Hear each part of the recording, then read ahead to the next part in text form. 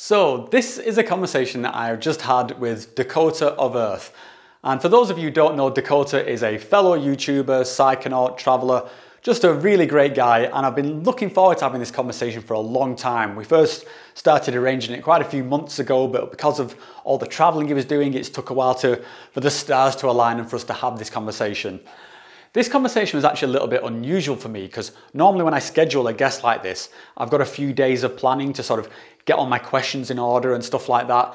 And with this one, it kind of came together quite quickly in that Dakota messaged me during the day and we scheduled it for that night. And so I didn't have as much time to prepare. And I actually think I enjoyed it much more for that because I wasn't as reliant on looking at my notes and thinking, oh, I've got to ask this question, I've got to ask this one. And I feel the conversation flowed a lot more easier because of that. I think there's a kind of a bit of a lesson there for myself to try and let go of some of my control freak kind of nature. So maybe because of that, or maybe because he's just such a great guest and such a fun person to talk to, I think this is possibly my favorite one of these conversations ever. So I really hope you guys enjoy it as much as I did. And without any further waffle, I bring you Dakota of Earth. There's not much to say. I'm sure probably most people will recognize the guy I'm talking to. And yeah, I'm just so pleased that I'm here with Dakota Wint from the Dakota of Earth. And dude, it's an absolute pleasure to meet you. Thanks so much for making the time to talk to me. Yeah, thanks a lot for you too. It's a pleasure to meet you also. Cool. I first heard about you when I was in Peru, actually, when I was at Arkana for the first time. I was in the Sacred Valley and there was a group of us that just somehow were watching your videos. Actually, I think it was about Bufo. You made a video maybe about Octavio? Yeah. So that was my first experience with Bufo. But that was here in Zurich. And yeah, I went to a psychedelic conference and Octavio was one of the speakers there. And I knew nothing about him at that point. And they were pulling people off to one side and saying, hey, if you want to do a ceremony with Octavio, to go for it. So I did. At the time, I'd already done ayahuasca and DMT and all the other sort of psychedelics, but this is my first experience with Bufo. And yeah, we just sort of did it out in the forest, stood up, sort of staring at the sun. Octavio, he always wants people stood up staring at the sun, which seems kind of insane to me now. But at the time, I just kind of went with it. And I just hit the ground like a sack of shit because your legs just don't work in those kind of states. And then it was kind of weird because I had this very powerful experience and Octavio was very good with me. And then afterwards I found out all this stuff about him, which was quite controversial. So it's kind of a weird relationship I've got with Octavio. I'm so grateful to him for that experience. And, I'm sure, as you know, when, you go through one of the experiences with, like a shaman or a facilitator, you can't help but kind of like bond with them a bit. Of course. But then I had to reconcile that with what I saw was some very strange practices, and yeah, that was kind of a struggle. He tases people, doesn't he? Yeah, he's got some very weird ideas which are completely at odds with my experience of him. So because he wants you to be on your feet, and he's got very strict ideas of how he wants this ceremony to play out, which kind of almost then starts being like it's his ego. He wants it to be like this for him rather than for you. And yeah, to the extent where he will, to call it a taser is a bit strong, but it's more like one of the electric shock devices used on a dog. So he stuns people to get them up, and he will pounce on people and just give insane doses of rapé, just blast it up the nose while they're still fully under, and just doing stuff like pouring water up people's mouths. So it's, yeah, I struggle to work out where he thinks the good is coming in that, because I don't think he's evil. Especially with that one, it seems like you just kind of let people go with that one. Make sure they're okay and safe. But other than that, the journey is just like, that seems like such a personal journey with MEO. Exactly. I mean, that's it. I think that's it in a nutshell. It is, I think, the most personal of all psychedelics because it's just so inner. Everything just aligns inside. And so for him to, for want of a better word, just intrude on that experience in a way that can, is, it comes across as harmful. I can't imagine there's a particular scenario where sort of, water needs to go up somebody's nose, but you get into a lot of these traditions, I'd say, and I realize 5-MeO doesn't have as much of a tradition as some of the other things, because I think about something like Cambo, and if I describe Cambo to the average layperson, they burn your arm and then they scratch the skin off and then they rub in there. People think you're insane. Yeah. So I kind of do wonder with some of this Octavia stuff, like, is this just me? Am I not getting this? But yeah, that my gut feeling is no, it's kind of, he's crossing the line a bit here. And I think people have even died with him. Allegedly, yeah, and I'm not too sure on where the truth is there. I've seen reports of people talking about that, but then it just seems very unlikely that there's not then some kind of criminal situation going on. Yeah. I know that there have been situations where he's worked with somebody and then that person has like gone and committed suicide, or because they've been in a high state, they've gone and blundered into something. And this is not me making excuses for him. I think that's a very bad duty of care. But that's it. The framing that I've heard is that he has killed people on his watch, and maybe he has, but I don't know for a fact if that's true. But he's a strange dude. I mean, that's there's no way around that. But what about? I mean, let's start with the Arkana thing. There's so many things I wanted to talk to you about, mate. So yeah, if I could just tell us a little bit about what's been going on there for this last year and a half, because I think my perception of when I heard you were at Arkana was that you'd gone out there, say, was it like the beginning of 2020, and then did you kind of like get stranded there with all this COVID thing, or was it intentional that you were going to spend so much time there? No, it was only supposed to be. So originally, I went to Peru. I got invited to Arkana as a guest to go there and film videos and just kind of, do that thing, do the whole whatever promotion thing and stuff. And 2 weeks, 1 week in the jungle, 1 week in the Sacred Valley, and it was like a big deal for me, because I was just like, because I take the psychedelic experience serious, and I know how intense these experiences can be, and I wasn't really ready to take ayahuasca. I was like, I have no reason. I feel like I don't want to just come to Peru to do ayahuasca just to make a video about it. But I ultimately went there, and I guess there was a bigger reason ultimately. The universe had plans for you, mate. The universe had huge plans. So the owner of Arkana, Jose, he actually, after my 2 weeks, invited my sister to come. So I flew home for maybe 2 weeks, came back with my sister. Me and my sister again did 2 weeks, 1 week in the jungle, 1 week in the Sacred Valley.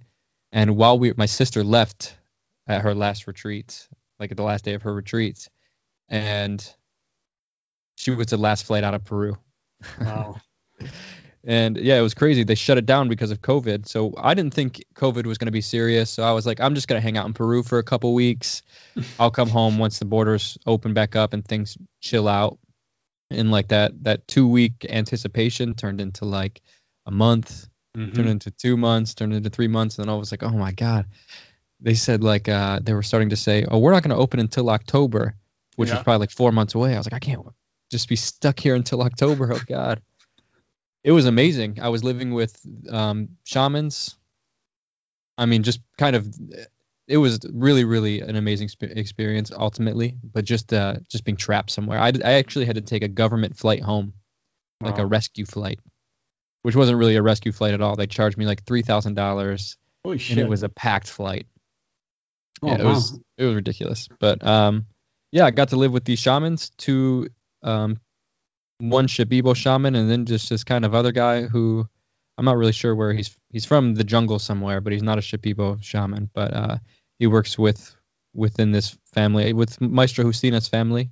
I think you probably drank with her family. I've never drank with Justina. When I was there, it was I've been there 3 times, and for the first couple of times it was Vila, and Angelina, and I forget the name of the older shaman, and they were the kind of like a permanent fixture. So they were there the first 2 times, because when I went the first time, it was actually Pulse Tours. It was before Jose took it over, and then the third time that I went, it was a guy called Christian, and Angelina was still there, And he was a really young guy. He was like, I think one of the youngest shaman, but he was one of the most powerful chairman I've ever met. And it was, and when I first got there, I was kind of like bummed out, like wanted to meet Wheeler again. You know, I had my expectations were so locked in that I wanted this experience to be just like the previous time.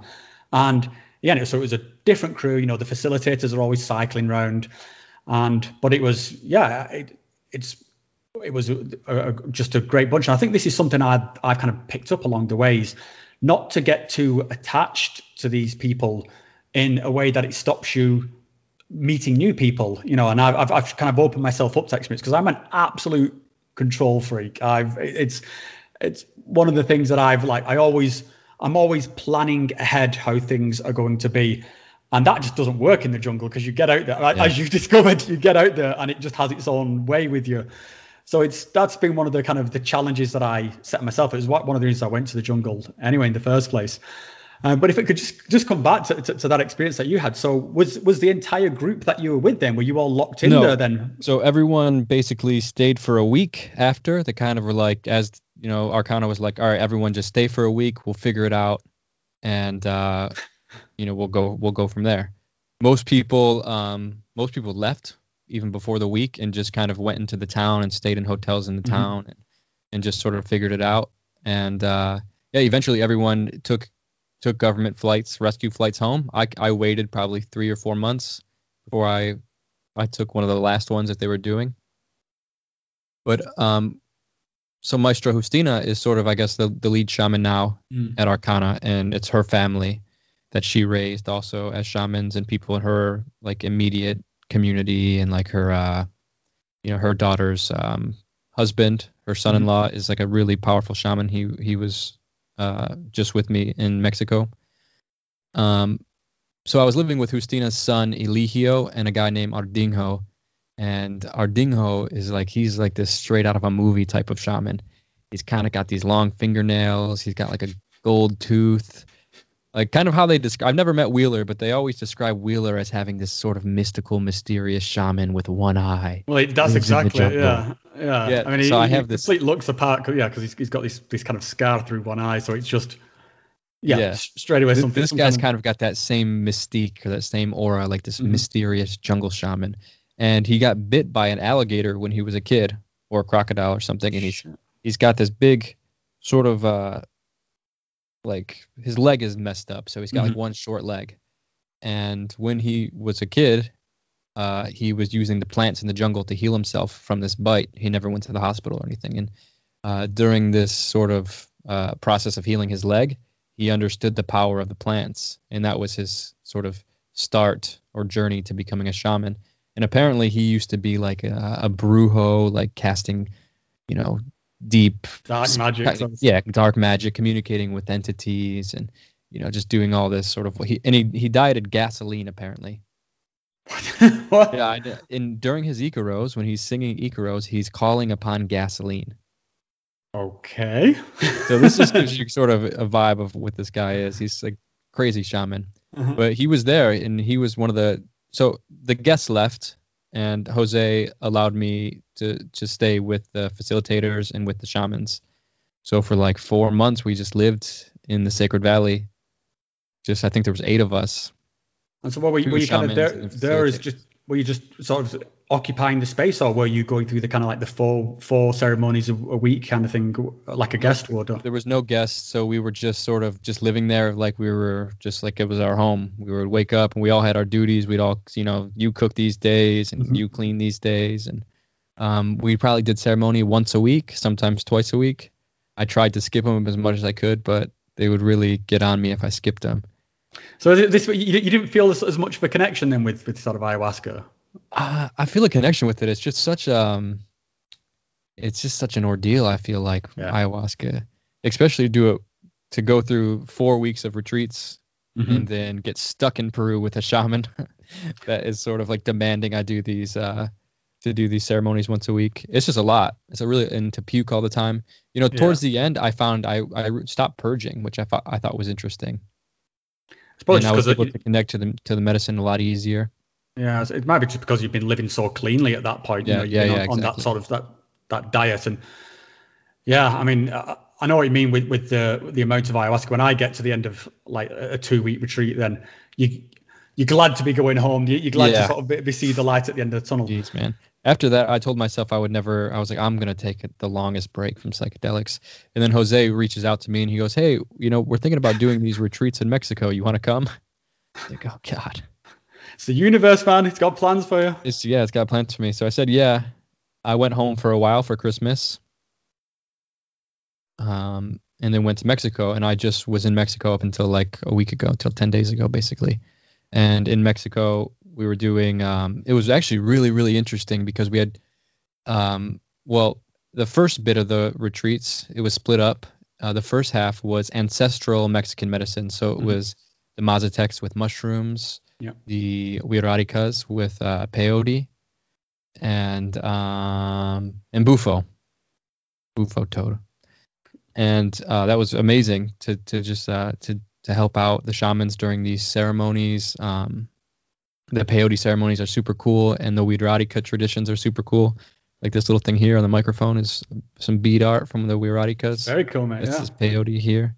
I actually brought somebody to see you just because I've got my little peyote here. I don't know if you can see it. And this one's actually got a bit of a history to Arkana, because after, I think it was my first or second retreat at Arkana, and they're giving you the things to do to sort of get your fingers in the dirt, be creative, but you're going to get home, plant something. So I came home and I planted about 10 peyote seeds, and this is one of them. It's still absolutely tiny, but I thought since you've been to Mexico, this one's probably, it's either 2 or 3 years old now.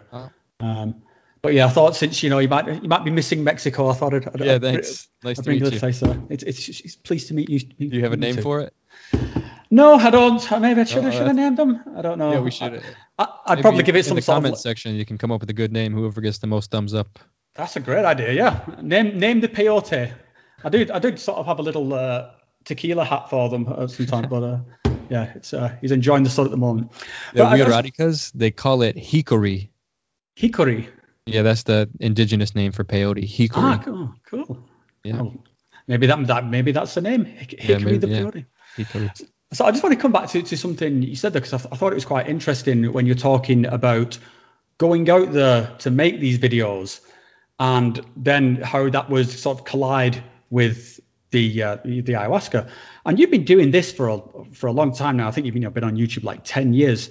And I don't know how much of that, I know it's some considerable amount has been, you've been involved with psychedelics, but how do you find that sort of collision between the person who is kind of like, reporting on the experience and you're talking about these things versus like the human being who's having it? Because this is something I found I in particular struggle with when I've been to places like Arkana, because I like yourself, I go there and I think I can make some content about this, but then I'm like, it's that detachment of, well, no, you're supposed to be here for you.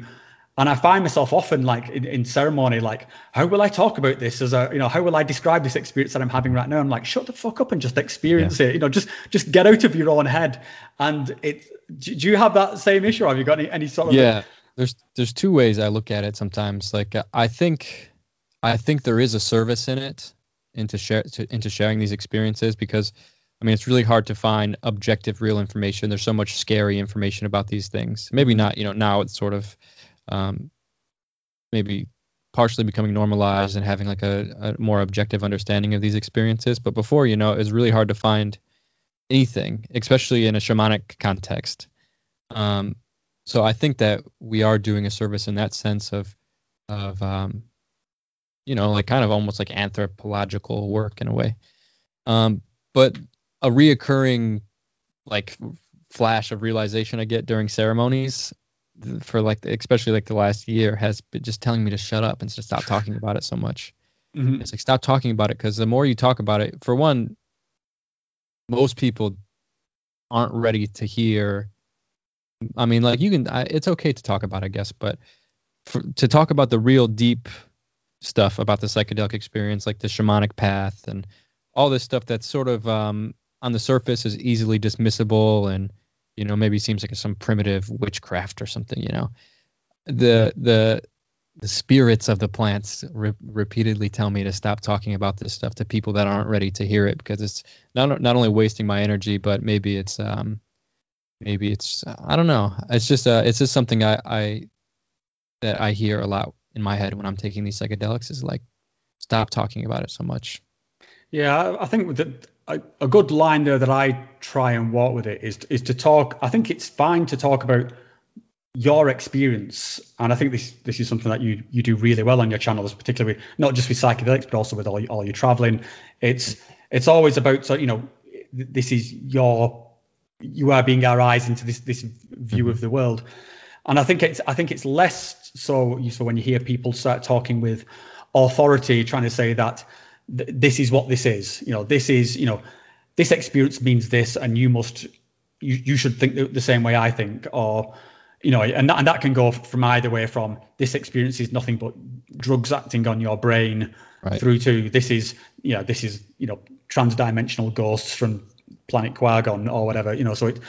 But anything where it's kind of becoming good dogma, that I try and stay away from. Just, I find it's not interesting. I think the inner journey, the story that we have for ourselves, I think is much more interesting than any kind of explanation, which of course there will never become, I don't think, any consensus on these things, because the experience itself is just so fucking weird. So I don't think it's something to be understood. I think it's something to be felt, really, I guess. I just don't get why nature has that experience hidden in the plants. I guess it's just I kind of go with the idea, the kind of the Dennis McKenna thing here is that there is something about a symbiosis here. It is a, for sure, it's a method of communication, or they have the thing and we have the receptors for the thing.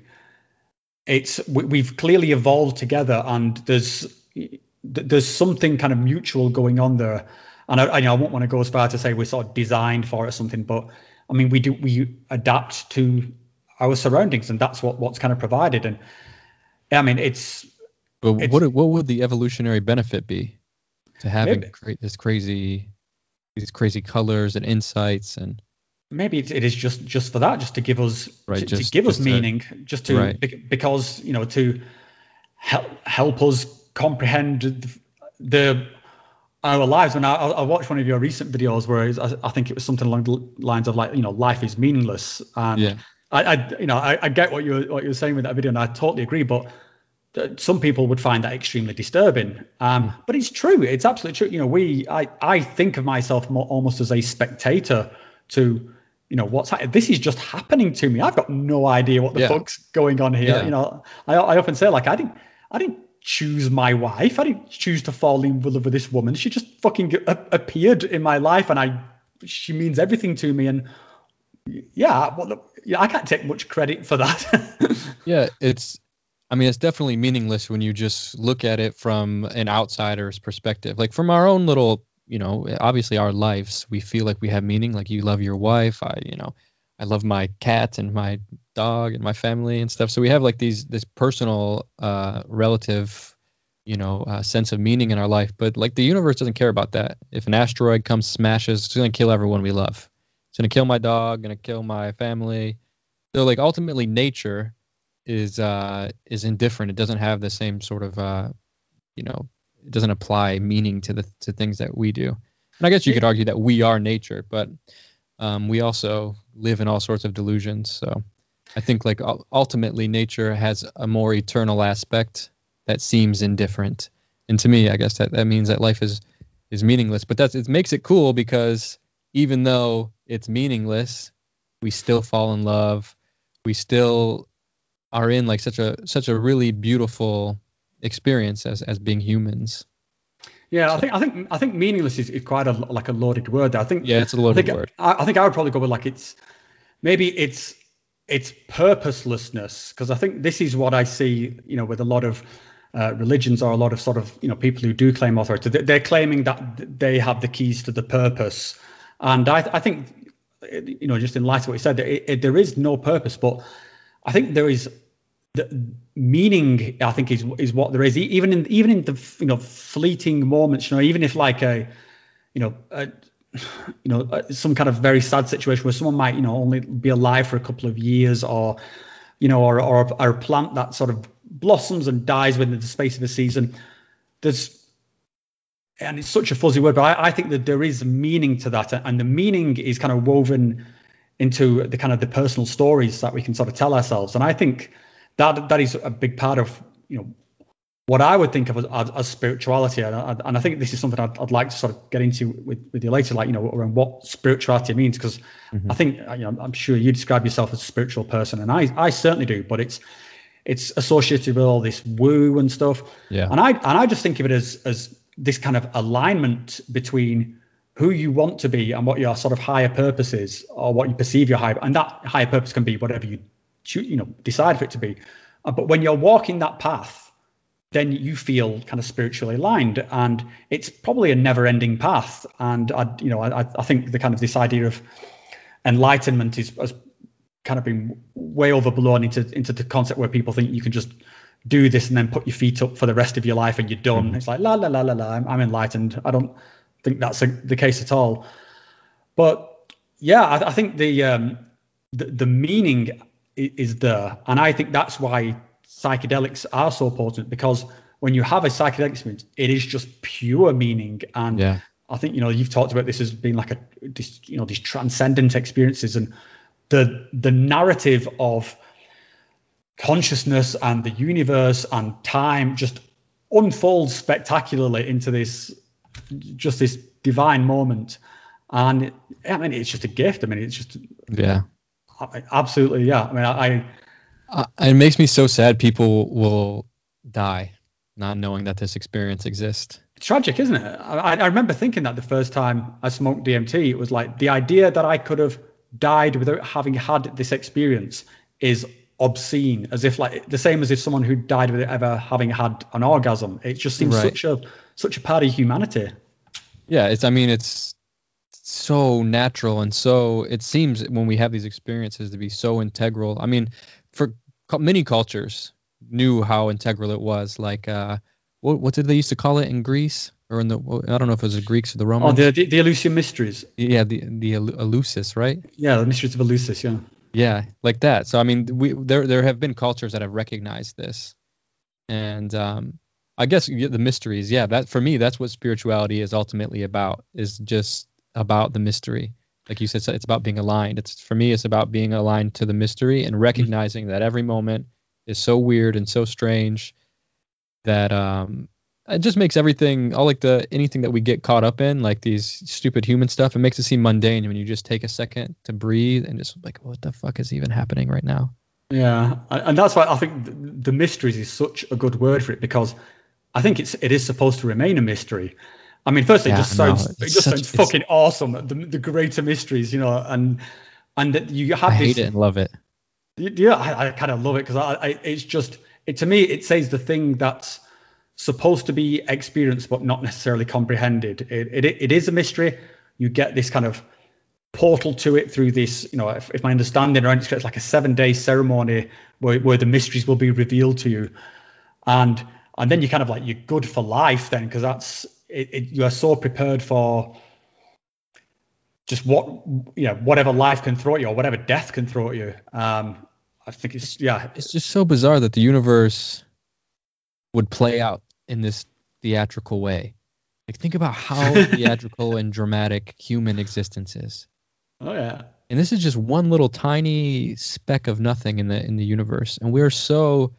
Everything, Shakespeare, Jesus, the Buddha, us just being weirdos in the jungle. There's so much just like what did Terrence McKenna call it? He called it novelty. There's so much just novelty and beauty and complexity and strangeness just here in our own little human world. And that's I guess that is kind of what spirituality is. And I guess that, it's just about just recognizing our place. Just that this experience is so strange that the universe just seems to be unfolding and playing out in a theatrical way. I guess that's why they like universe. It's almost implied in the name. Uni is like this one oneness, and the verse is like a song or A poem, answer, yeah. a poem or something. Yeah. Yeah, and it's so humbling when you have one of these experiences, and it's I mean that's part of the kind of the wonder of it to me is that the experience itself is just so incredibly humbling and sort of incomprehensible, but yet it feels so sort of structured.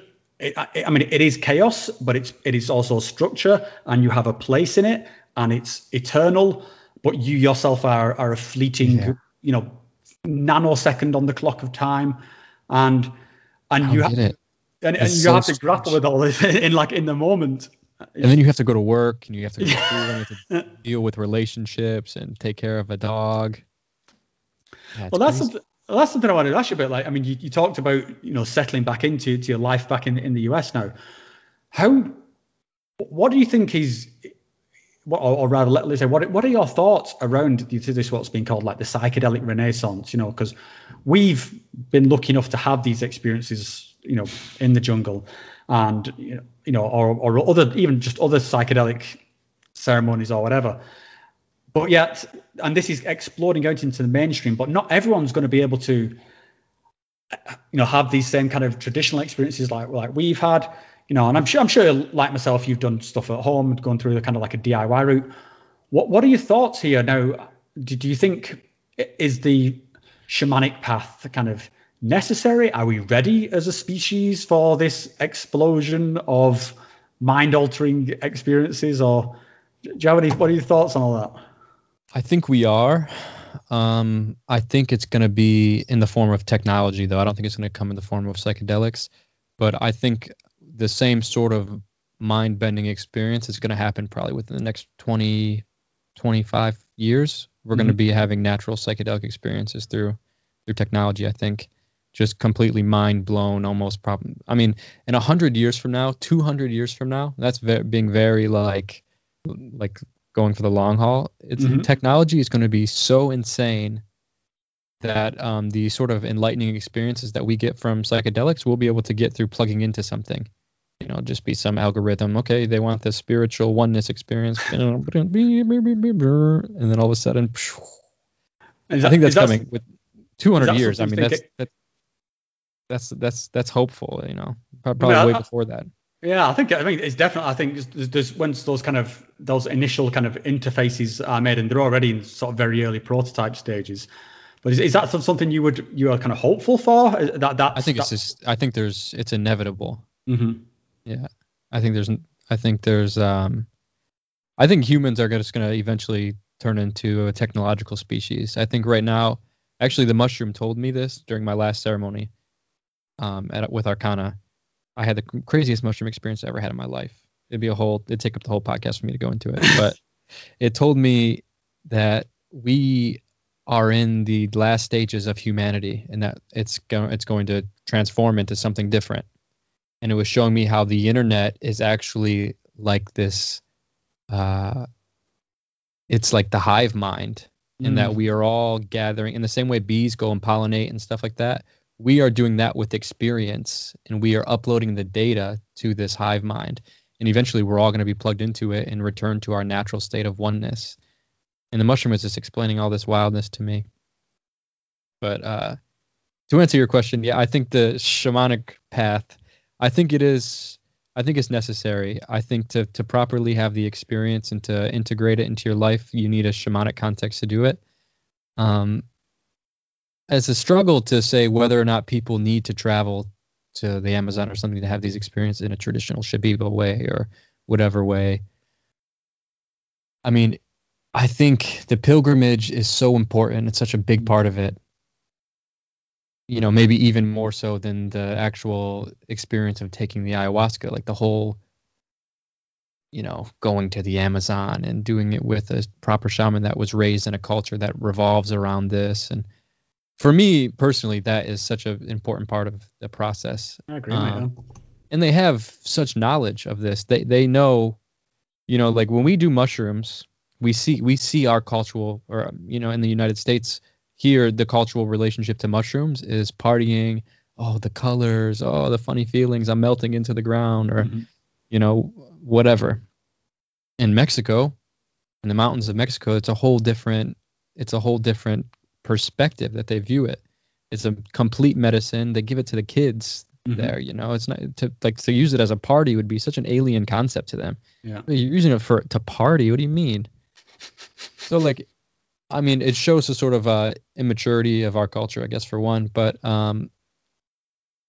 it shows two things, I guess. It shows how the mushroom has multiple qualities and it can be used to have fun or it can be used as a medicine. But the mushroom experience can be super, super powerful. And when you have the context, the shamanic context behind it, the inner pilgrimage to sort of guide you through it, it becomes a whole different experience. It's not about colors anymore. It's about like really healing traumas and understanding deep alien concepts of, the universe or speaking religious scripture and stuff. It becomes it becomes one of the most cherished experiences of your life when you have the proper context to it. Yeah. So, I don't necessarily know if we need to go have you have to have a Shipibo shaman give you to do it right. But I think we need to honor those traditions, and we need to utilize them in our own kind of ways. I think there is a blend happening, and there's ultimately, in 20, 30, 40 years from now, the Shipibo traditions are going to be a lot different than they are right now. Yeah. Hopefully they can maintain some of it, but it's, the psychedelic world is exploding so much right now. There's going to be a whole wave of neo-shamanism, I think, and I don't think we can stop that from happening. I think it's just inevitable as, the internet connects everybody and this knowledge gets out, and it's becoming super mainstream. There's even you can get psychedelic stocks, like companies that are totally, this is what they do on mainstream stock markets. So, we're getting there, and I don't think there's any slowing the boulder from rolling down the hill at this point. Yeah, no, I don't think so, and I certainly don't think it needs to be that everything's locked into a Shipibo tradition. Although certainly I absolutely love that tradition. I think it's something, the synergy between that and that tradition and ayahuasca. I've done a few different ayahuasca ceremonies, some mostly with the Shipibo, but some more sort of neo shamanism or some more of the Sacred Valley style shamanism. Yeah. And yeah, my heart is kind of with the Shipibo one, but I think the thing that comes from that is some sort of framework. I think is the way to have it, and I think that it's that framework that when you talk about the sort of the party use of psychedelics or any substance, that's kind of not there. So it kind of collapses in on itself into this kind of, let's just see how fucked up we can get on these, and let's dare each other to get insanely fucked up, and then just smoke ridiculous amounts of salvia or whatever. So I think that's what I would like to see come into the psychedelic renaissance, is just more attempts at a container for these things. And with that container, I think there needs to be, if we're going to take this as seriously as what we talk about, like, this is medicine, this is the new wave, this is what's going to save mankind, then we need to sort of have not just the people who want to sort of pour the medicine and be the cool person who's holding space, but also the people who are going to pick up pieces of brains on the floor as people absolutely lose their shit, which they inevitably will, because we've got this kind of hundreds of years of culture then colliding, which has raised us all one way and built all these structures, which is then going to just hit the wall of, like I say, the awe and wonder of the universe unfolding. And some people, it just blows their mind. I think as a species, that transition is going to happen no matter what, whether it be through psychedelics, through the collapse of culture, through technology. I think right now we are in such a huge transitional period right now, as not only here in the Americas, crazy right now, but all over the world. I feel like everyone is experiencing COVID, everything. There's so much right now that is guiding us to a new stage of humanity. I feel like, it's interesting to be the humans. We're sort of the in-betweeners. We're the people that were raised before really technology was super normal. Like, I'm sure, you're the same age as me, more or less. We grew up, we didn't have cell phones growing up.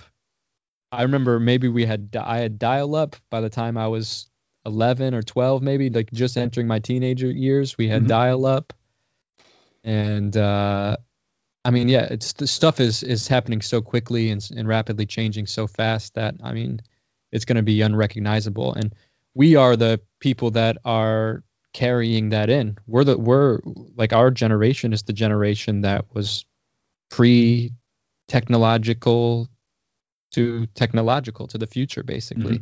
I mean, think about how different we are from today's kids, from when we were kids. It's absolutely, utterly different experience. Like there's not even, it's completely different. And I think it's just going to keep getting crazier and crazier. So, I mean, in 3-4 generations from now, these people are going to be experiencing, they're going to have no choice but to confront the things that we get confronted with during the psychedelics, whether it be the mystery, the traumas, all of that. The whole package is going to come unfolding pretty soon. Yeah, and I think part of that, what you just said, is that we have sort of experienced this technology transition, but I don't know if we've fully experienced what the technology is doing to us. And I think that's kind of what you're saying with the kids. My kids, who were, they're 14 and 11, they are, like you say, grown up in a completely different world, in a completely different social situation to me, and that's only going to get compounded as technology ingresses even more onto us. So, yeah, I mean, we have kind of midwifed. Or our parents, Well, I mean, yeah, I mean, you only need to talk to your parents to realize what a kind of dinosaurs they are around this stuff, and I'm the dinosaur now. When I talk to my kids, they're like they would roll their eyes at the idea of me using Skype. Like, what is Skype these days, you idiots? That's so funny. Or even like the shamans in the jungle, like the older ones. Like I don't know the ones that were with Arkana when you were there, but like Justina, I think she's 63. So for her to be 63, already that generation is even more. They've seen even crazier stuff than us as the world has changed. But she's from the deep jungle. She was raised in a shamanic tribe that drinks like crazy visionary tea, as like this is normal for them. And then she got to see it. She got to see the jungle become, unfold into sort of connecting to the world a little bit. And then she got to see ayahuasca become mainstream. That's got to be I always just like think about her experience of the world must be so crazy. And she's just giving all these gringos now a bunch of ayahuasca. Like this old woman. I mean, it must just be so wild watching the world change as an old woman that was raised in the jungle. That alone is crazy. Yeah. And now you have all these just like gringos from all over, people from all over coming to drink your medicine. And it's just got to be that has to be a psychedelic experience for her.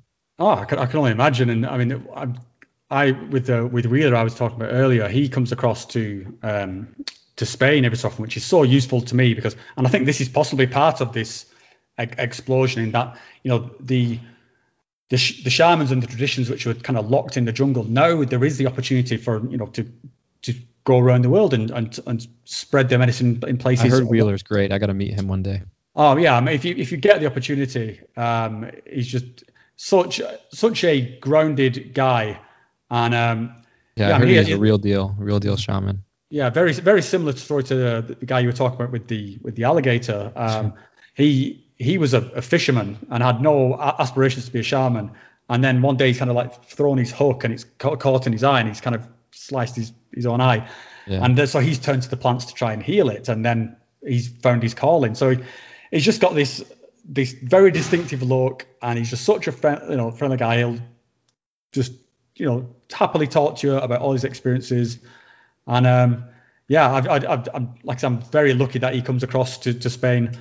Obviously, I've not seen him now in the last year and a half, and this has been one of the big downsides to the whole pandemic thing for me, because in a time when you're feeling your soul ache for connections and you're feeling like the stress of the world kind of build up, and I have just been so desperate to, you were trying to get out of Peru, I was trying to get into Peru, But the world had sort of different ideas. But as soon as the travel restrictions are a little bit easier, I want to go back and do another couple of weeks somewhere in the jungle. But the main thing is I just cannot face those that like 18 hours of flights and the kind of double masks. Right. Sort of Oh, God, it's crazy. Yeah, right now is the worst time to travel. Yeah. It was. I mean, I know someone who's just come back from Arkana, and she was saying like, I've got to go to Arkana. I'm really feeling the call, and I was like, dude, just wait a little bit. Maybe it's, I think these travel restrictions are going to really take the edge off the retreat. But she said, no, I've got to go. Anyway, she went. She had a good retreat, but she was like, yeah, you were right about the travel. It just it taught, getting to Lima and then having to do another test, and it's all happening in Spanish and she didn't understand, and very stressful. And I think this is part of what you were sort of saying before, although to a more extreme degree, is about that pilgrimage. Because I certainly felt that when I went to the jungle the first time, and yeah, a pilgrimage I think is exactly the right word, and it kind of breaks you, and I think it's a big part of that surrender, because it's the whole storyline. It's the whole like, there's the build up, there's the peak, the climax, and then there's like the end when you're like, yes, I made it. Yeah. But I mean, even every just part of it, from getting there on the plane to sort of when you first see the sort of the Amazon, you go to like the sort of dawn of the Amazon cafe. And the whole time you're like, what am I doing? Exactly. When you get on that boat trip and you're like, what the fuck? I am so out of my depth here. Like, this is insane. But I mean, you do so much traveling, and I just want to kind of... Yeah, the whole time I'm thinking that too. What the fuck am I doing? Well, I just want to say that just one of the reasons why I love your channel so much and your content is, I mean, I think from the psychedelic psychonaut sort of perspective, I've got to say, mate, it looks like you're living the dream. I mean, this is, I think if I was having a different life, where I hadn't made the decision to sit down and raise kids, and I'm like, wow, this guy is doing it. And I see, your travels at like Göbekli Tepe and sort of all these places you visit. It's just so awesome. So thank you. What you mentioned, like you get the what the fuck moments, and how does that reconcile with your desire to travel? Well, so all the traveling really started. I got this really lucky break with this music festival called Van's Warped Tour. Mm-hmm. And they allowed me to come up, and they had sometimes 30,000 people would be at these festivals, and I was able to sell T-shirts there. I have a T-shirt company that I've been running since I got out of high school, and I did this for 6 years. Every summer we would go travel all around the United States. I would travel with all these different bands, like rock and roll bands, and sell these T-shirts. And I ended up being able to save up enough money to like just sort of relax, and hang out. And traveling always felt like one of those things where it's like, yeah, maybe one day it'll be cool. It's like a dream. Mm-hmm. And then after I was doing Warped Tour, I was doing trimming weed in California. This was like a thing back in the day. It doesn't happen too much anymore. But back in the day, you used to be able to go to California up in the mountains, and you could trim weed, and you'd make like a lot of money just trimming weed, and you would just chill, and you could smoke, and you'd watch movies, and you'd be on these crazy weed farms where you look out and it's just acres of weed, and you're just in nature, and it's beautiful. And I was dating a girl at the time who knew someone that knew someone, and she got us this job, and we were just chilling. And she was talking about this festival in Costa Rica called Envision. Mm. She was like, oh, we should go. And I was just like, why would I not go? I'm just going to go. And then I just bought the ticket, and then we just went. And then that was sort of like the realization where I was like, I can just do stuff. I can just buy a ticket and I can just go, and I can just do it. And that was the real big push for me to travel. And I mean, I'm still, I mean, that money has allowed me to kind of survive. I wouldn't say I still have that same money, but it's always, I've always been able to have like a base, Yeah. And I mean, that music festival, which is, it's weird because I grew up going to this music festival. It was like a crazy dream of mine when I was a kid to like, I want to travel with all these bands on the tour. And then when I became a YouTuber, I reached out to them, and somehow this full circle thing happened. And it gave me the confidence to just go. and just see things. Just keep on trucking. Yeah. But I think that, I mean, if I can sort of elaborate on that, I think there's, a lot more than kind of, what you could pack into that description. Because, I mean, some of the places and some of the activities that you do are like so far off the beaten track, and just so cool. And I just to sort of, throw in I think one of your quotes that you came up with on these videos say that whenever an opportunity presents itself, you just always say yes, because this is kind of like the universe sort of giving you a chance. And I thought that was amazing. And this, I think the particular one video that was on, it was one where you were like meeting some Satanists or something like that.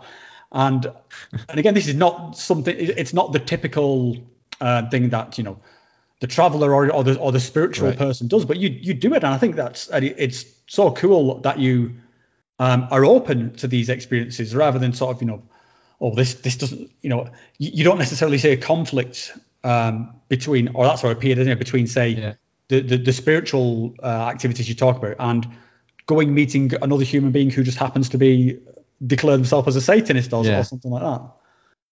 Yeah, no, I'm totally interested by anything crazy like that.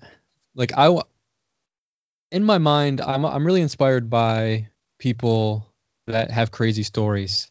Like I really love the beatnik generation. I read a lot of Jack Kerouac and like Allen Ginsberg. I have some of their books next to me, and like Ram Dass and all these guys.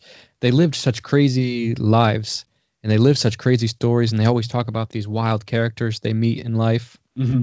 And we all have those characters in our own lives.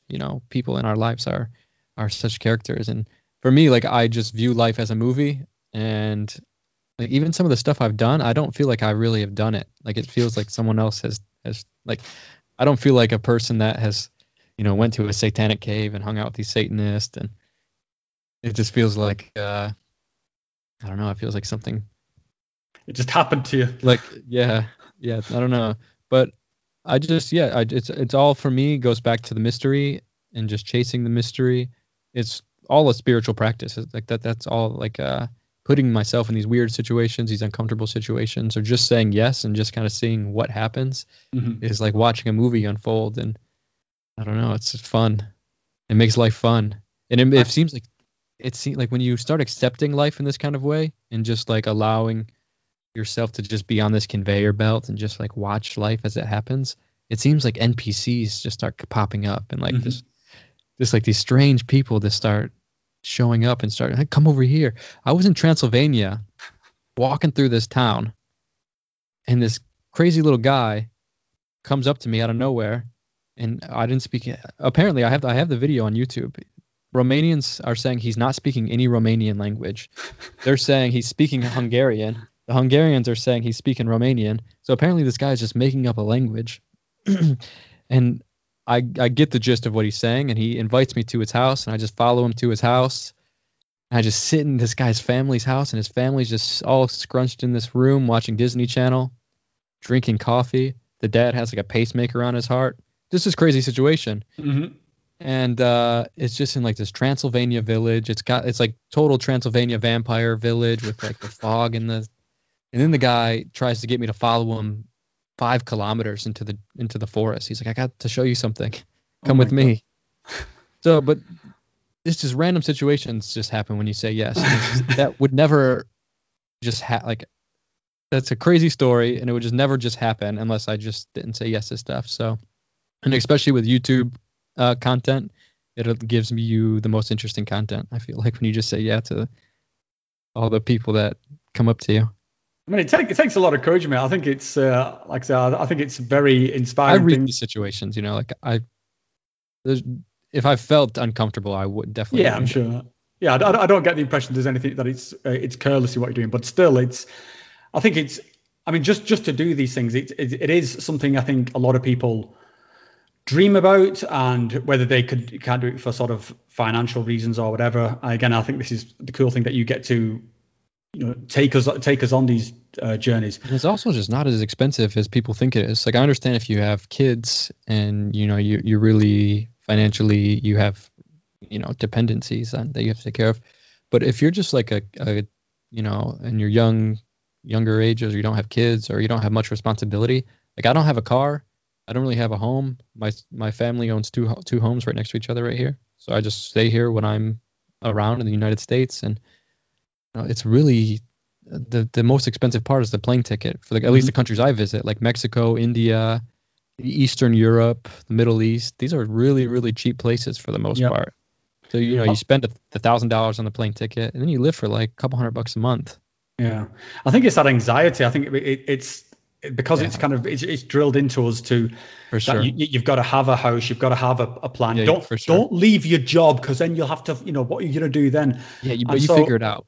Yeah, I mean, exactly. But people, I think and when we talk about sort of people like sort of Ram Dass and whatever, or yourself, these are, it is the people who've kind of said, well, no, let's get on the conveyor belt, let's see what happens, and then all, like you mentioned, all these characters do start appearing, and it just works itself out in a way, without being trying to sound too flippant about it, but it kind of comes together, and you can. If you don't go looking for these experiences, then they're not going to happen to you. But I think that's the hurdle that a lot of people can't quite get over. And so we end up with, a lot of people envisioning that they will do these things when they retire, or sometimes they put it off. They put a kind of a gate in front of it, or a hurdle in front of it. So it's like, oh no, that will happen then. Yeah. And then I'm the opposite. I'll figure it out later. Yeah, which is awesome, man. I think it's, like I say, it is a very I don't want to sound like patronizing with saying it's a brave thing to do, but I admire it. I'll put it that way. I think I appreciate it. It's a very cool thing. I mean, I live an interesting life. Well, that's the perfect sort of service to life, mate. I think that's, you've been given the gift of life. Live it to your sort of fullest. I mean, I sort of I'm quite lucky, and I get to do a bit of traveling with my family. Yeah. That is one thing that it might be a bit controversial to say, but it has been an upside to the pandemic, in that I was been away in Greece, and I've just been to Egypt in the last couple of months, and it was empty. I had like Egypt That'd be cool. to myself. It was. Where'd you go in Egypt? So we went down to the southern part, and so we were sort of doing all that sort of Valley of the Kings and that part. We didn't go up the Giza Plateau because of the sort of the travel situation was more restricted there. So yeah, we were in Hurghada, and then we went across to I forget the name of the place where the Valley of the Kings is anyway. And we would sort of just walking, like if I showed you some of my holiday photos, it's just me. I mean, it's all the tombs. There were no queues for anything. Every picture we took of every destination, it was just my family in it. It was just, yeah. Cool. And like the guides, like we said to us, yeah, you do not know how lucky you are now to have this. And so yeah, there was no kind of like standing outside in the baking sun, and it was, yeah, amazing. And same when we went to Greece, we were just walking around sort of like, the Parthenon and all the sort of place, and it just completely empty. Yeah, that's so cool. The week I left Peru, they opened up Machu Picchu, and they were only letting in like really small amounts of people. And I was like, oh man, that'd have been so cool to go to Machu Picchu and be like one of 100 people there. Yeah. I mean, the times I've been, it's been, I mean, yeah, just absolutely sort of rammed. You kind of, everybody's queuing up for every sort of, selfie kind of thing of all the typical locations. But still, I mean, I loved Aguas Calientes is one of my. I mean, it's like something out of Avatar. I think when you get there and you just see the kind of cloud forest and all the. Yeah, and it's usually pissing down. So it's such a cool place. I can't wait to get back there. But where would you say is your favorite sort of place that you've traveled to? I think India. Mm-hmm. Yeah, I think India is it's just got this rawness to it, and I really thrive in the rawness, like creatively and productively, and like I just feel sort of like I like the feeling of the pressure of the sort of chaotic culture of India, and it's just beautiful. The country has just got everything. It's got mountains, jungle, desert. It's got tribal culture. It's got like beautiful animals. I was over in the northeast part of India where no one goes for some reason. I don't know why. I almost don't even want to tell people about it because it's so Or perfect. you want to stay untouched. Yeah, I just want it to stay how it is. But there's fields of rhinos that are just grazing the fields, and you just there they are. You know, it's just like that's a rhino right there. It's super cool, and I've never heard anyone talk about it on YouTube. I've never heard people say like places to check out while you're in India, but like that's like top of the list for me when I recommend places to go in India. And I feel like Hinduism is also such a shamanic religion. People don't recognize it as being a shamanic religion, but it's actually is the largest shamanic religion that's still practiced, I feel like. And even in the Yoga Sutras, they're written by this old yogi called Patanjali. This, arguably like the, some of the most important yogic text is the Yoga Sutras. And in the Yoga Sutras, Patanjali talks about the 4 different methods to gain siddhis. In India, a siddhi is sort of like a deeper realization of the universe, or some people call them like supernatural powers. It's like a psychic, it's like a heightened psychic sense of, of the reality, like gaining insight, like the same thing mushrooms give you, or something like that, like these sort of experiences. Mm-hmm. And he said that the four different paths are austerities, which I take to like in my head, I guess like an austerity would be like the yogic postures and these hard things, and like the austere practices, hard things like that. And mantra, repetition was a way to get you there. Deep concentration was a way to get you there. And plants, like these psychic plants, or there was a Sanskrit name for them, but basically like these divine plants. Okay. So in the Yoga Sutras, it recognizes that as like the visionary plants, as being a bona fide path to realization. But people don't ever acknowledge that, really. You don't ever hear anyone talk about yoga and let's take some datura and do yoga. But Shiva, if you look at some old stories of Shiva has a datura flower that grows out of his chest. Really? Yeah. And when you go hang out with these sadhus in India, the ones that are, really out in the caves or out in the jungle, they're all just smoking weed. They're getting as high as they can. They just sing all day. They meditate all day. It's like it's a total shamanic religion. So like India is an amazing country for everything I'm into. Yeah, I was watching one of your videos with you and Tom, sort of hanging out with some of these guys, and I was kind of wondering, like, when you go on these travels, like, how do you communicate with these people to come into these situations? Because I'm assuming you don't know all the languages, or do you take the Well, how do you get yourself in these situations, Dakota? Just say yes to situations. So those guys, particularly in that video, that group of sadhus, it's a long story, but I used to do kind of like video work with the Ram Dass Foundation, helping them with social media stuff and just whatever they asked me to do. I was happy to help out whatever they needed from me. And they were all going to India the same time I was going to India, so they invited me. Come meet this Baba. Come hang out with us and meet this Baba. And I went and met these group of sadhus with those guys. And then ever since then, I've always went back to visit these sadhus. And I was like, Tom, you got to come meet these guys. Like, we'll go in the jungle and we'll just like smoke weed. It's crazy. And so that's how those particular situation is. How I met those guys. But I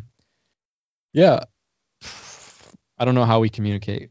It's just laughs through hand signals, and I know a little basic Hindi. Like, I don't even know how I'd call it basic, but like I know very simple Hindi that if someone was talking to me like a baby, I could understand what they were saying. So that helped a little bit. I spent a lot of time in India, so I was there for almost a year, I think. So yeah, India's definitely, it's on my list at the moment. It's the best.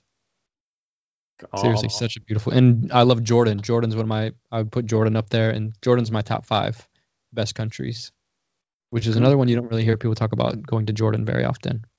You don't hear a lot about it, but I think it's so which is weird because it's so recognizable. With a lot of the sort of the ancient architecture, the kind of like the tomb that was in one of the Indiana Jones films, and Petra.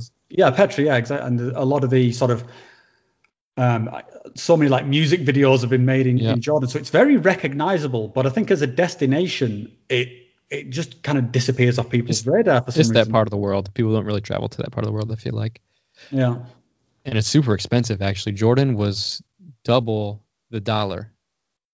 Oh, so wow. Their Jordan dinar, I think. I forget what they call their Jordan dollar. But yeah, I had to, like, just the entrance fee into Petra was $100 US just to go into Petra. It was like, it's like the most expensive archaeological site I've ever been, but incredible. Incredible. I mean, it's huge, and you can just walk and just get lost, and you can explore all these caves and it's just one of those places. It doesn't look real when you. It doesn't look real. I mean, it does look like the set of an Indiana Jones film. It's like they've made it just for that. So yeah, absolutely. So the idea that they've kind of is worth $100. Yeah, for sure. I mean, have you got any thoughts on all these kind of like on these ancient civilizations, the kind of like the Machu Picchu's and the sort of the Petras, and did you sort of buy into the kind of there was like a pre-existing sort of super society or something like that? I feel like there has to be. There's no way. I mean, like with the Göbekli Tepe and all the different stuff in that area. Something interesting. When I was in Göbekli Tepe, something I learned that I was very actually surprised to learn is that there's sites like Göbekli Tepe in every direction. From the same culture, with the T-shaped pillars, with the carved animals on the T-shaped pillars, in like hours. In every, for some reason, Göbekli Tepe gets like, maybe it was the first one that they found or something. But people talk about Göbekli Tepe, how crazy. Where are the homes of the people that built it? Where is their tools? It's like, man, you guys have excavated like a percentage of Göbekli Tepe, and there's whoever built that was a huge civilization. I went to a second site, Karahan Tepe, which is probably an hour and a half. I think it was 30 miles. So these people were, these two sites 30 miles apart. They now believe this is the settlement of the people that built Göbekli Tepe. They think these are the houses and stuff. It's huge. This one is bigger than Göbekli Tepe and might even be older than Göbekli Tepe. And then you go, 30 miles in the other direction. There's another type of tepe, and then up, an hour in that direction. So whoever was building these structures 12,000 years ago at the end of the last ice age, it was a civilization, a super civilization. They completely had taken over that area of, southern Turkey and Syria, northern Syria. And these guys I think Göbekli Tepe isn't it the biggest megalithic structure ever and the oldest? I believe so, and they've excavated like a fifth of it or something. Based on the sonar, I think they're anticipating that it's bigger than any other megalithic site. So 12,000 years ago, these guys were building these huge sites all around this area in miles and miles and miles in every direction.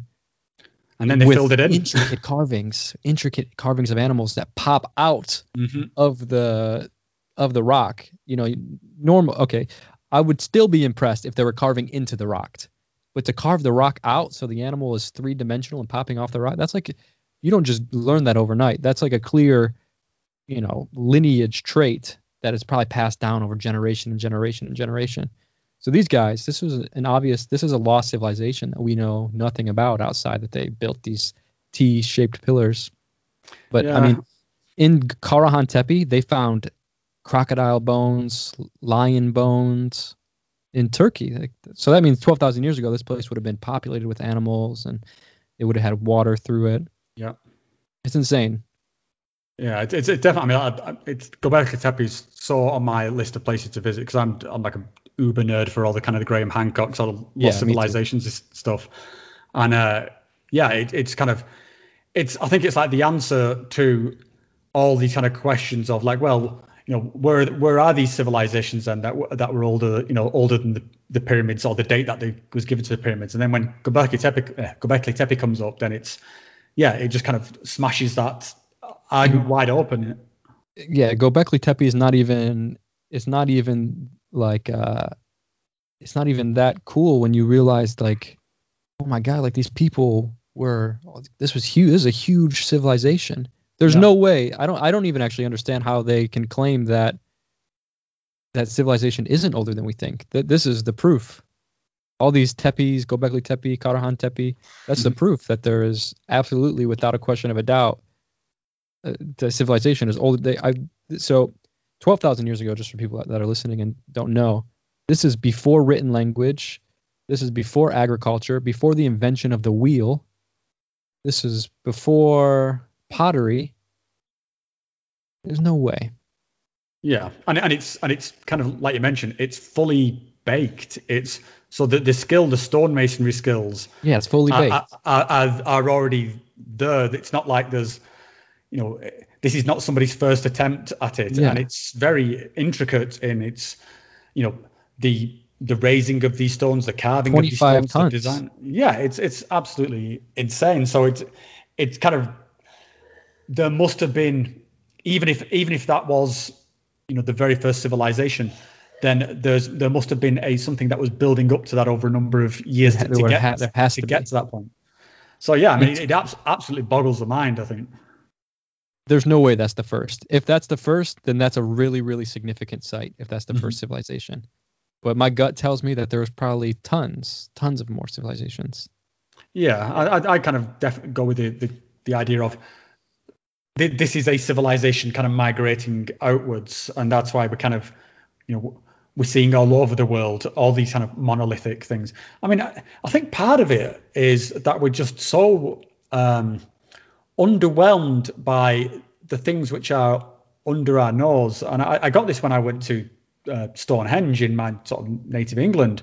And, Stonehenge is very distinctive, and everyone knows the kind of, the pillars, which in themselves is just mind-blowing. Like, who the fuck wakes up in the morning and thinks, I'm going to erect this massive stone and this massive, and then stick another one on top? It's the amount of motivation you would need to get people to agree to that is like, I mean, you would have to have some kind of group of people inspired by the divine. That just inspired me to elaborate on Göbekli Tepe a little bit. Is that like, this is before language, written language. This is before like all the stuff I just said, before the wheel.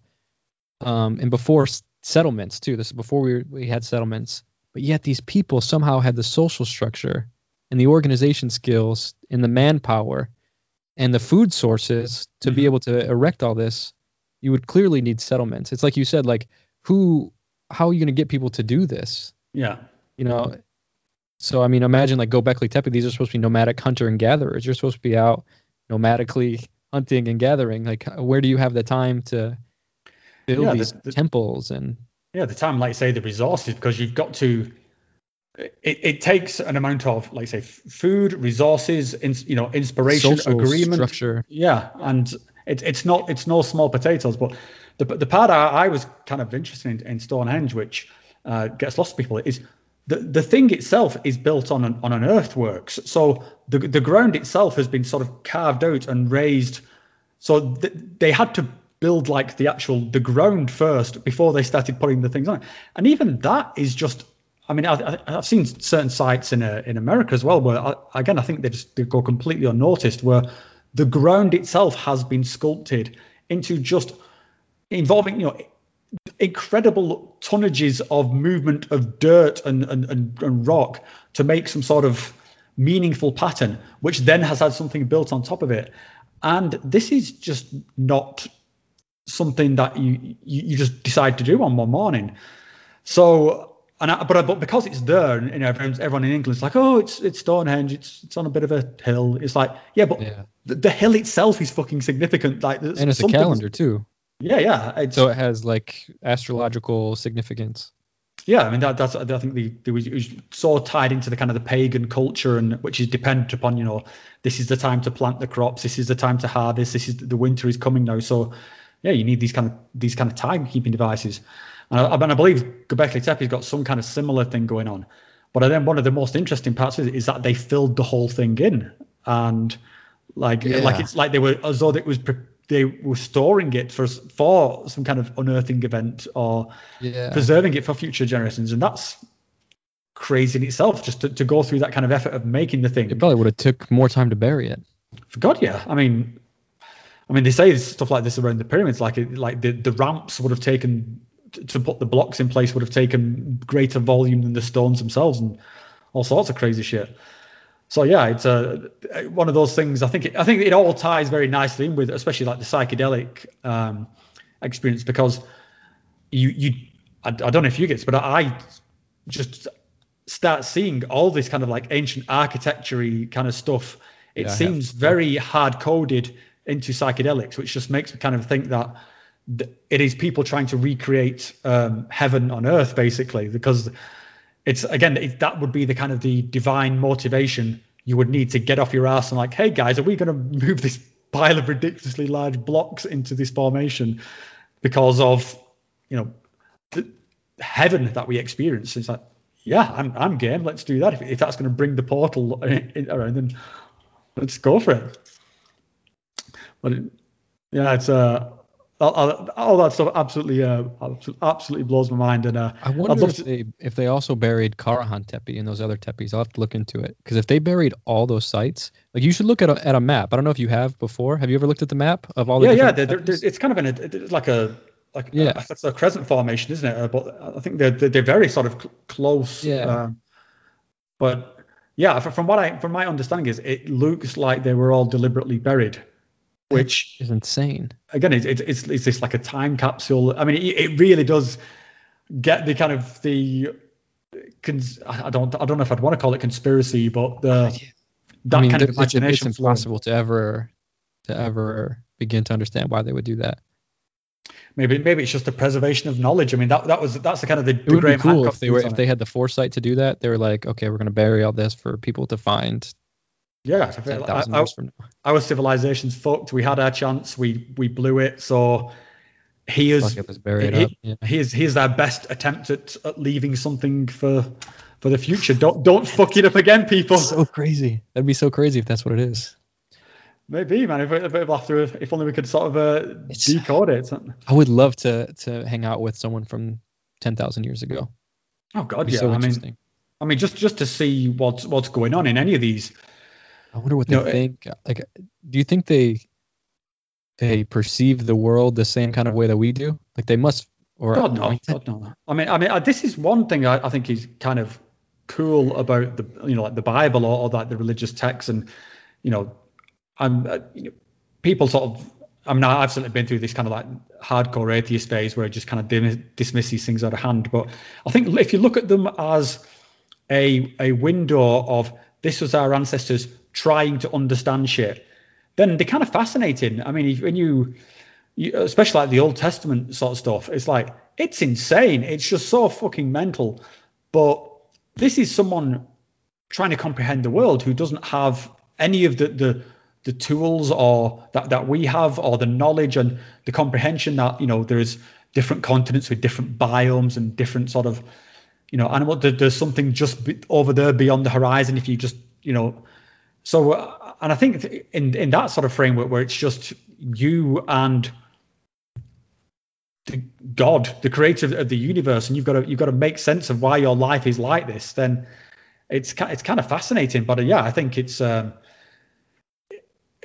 part of our like consciousness evolution. That's what we needed at that time to comprehend the world. I don't think it works today in the current world, not in the hardcore sort of form. So I think like the people who look at the Bibles like, this is the absolute word of God. But I think that the ideas of having a relationship with like the higher power that I talked about before, I think these are something that I